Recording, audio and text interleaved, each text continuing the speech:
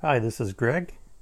It's a beautiful Thursday here in southern Michigan. Sun is shining with a cool breeze. I've got a little time this morning. Actually, it's in the afternoon. I'm sorry. I was busy this morning taking an online class for hunter safety.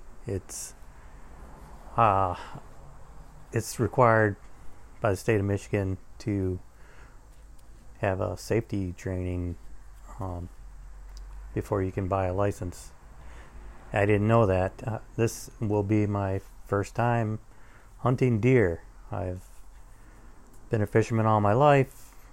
I go to the hardware store, I buy a fishing license, I fish, and I've been grouse hunting and woodcock hunting and never had to take a hunter safety class, but apparently I have to take a hunter safety class to get a deer license. So you can actually do it online, and apparently they are you're also required to have field test, but I think that is put on hold until because of the pandemic, basically. So they're allowing people to buy licenses, I think. I'm not an expert on any of this. I'm learning as I go, but I think I can just take the class, get my license, and hunt, and then when classes are available, I have to go get my infield class done. But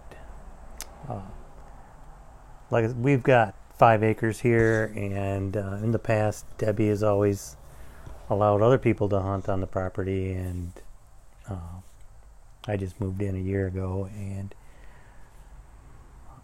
what the heck, I'm here all the time, and it would feel kind of silly for somebody to come in here and hunt while I'm stuck inside. I probably wouldn't want to go outside while they were hunting the property.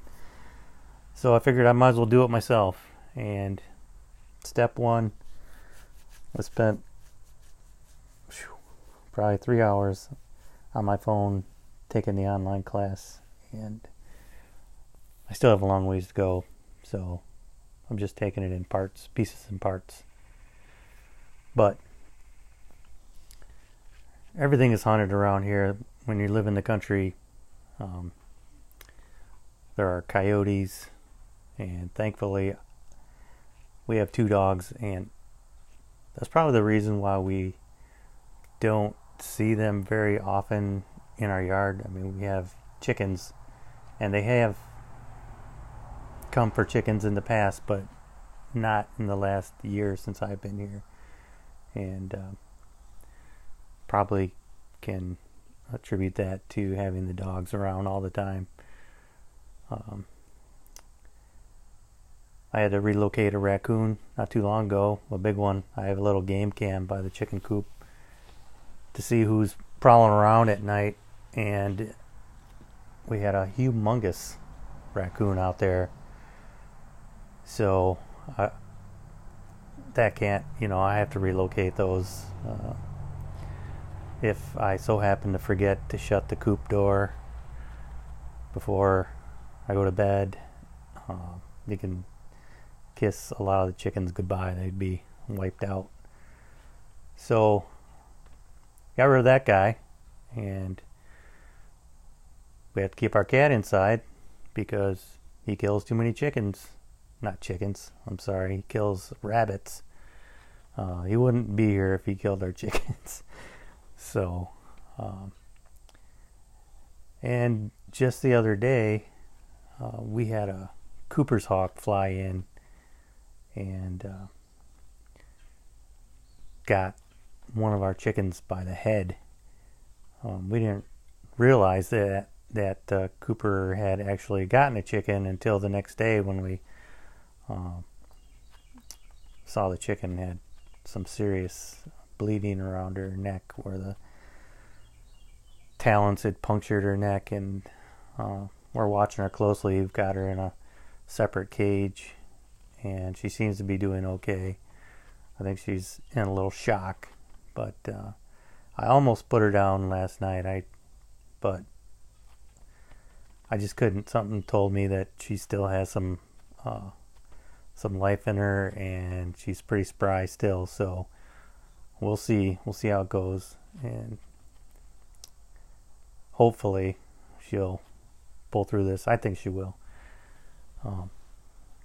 So yeah, first time hunter in a land of hunt, where everything hunts, everybody hunts.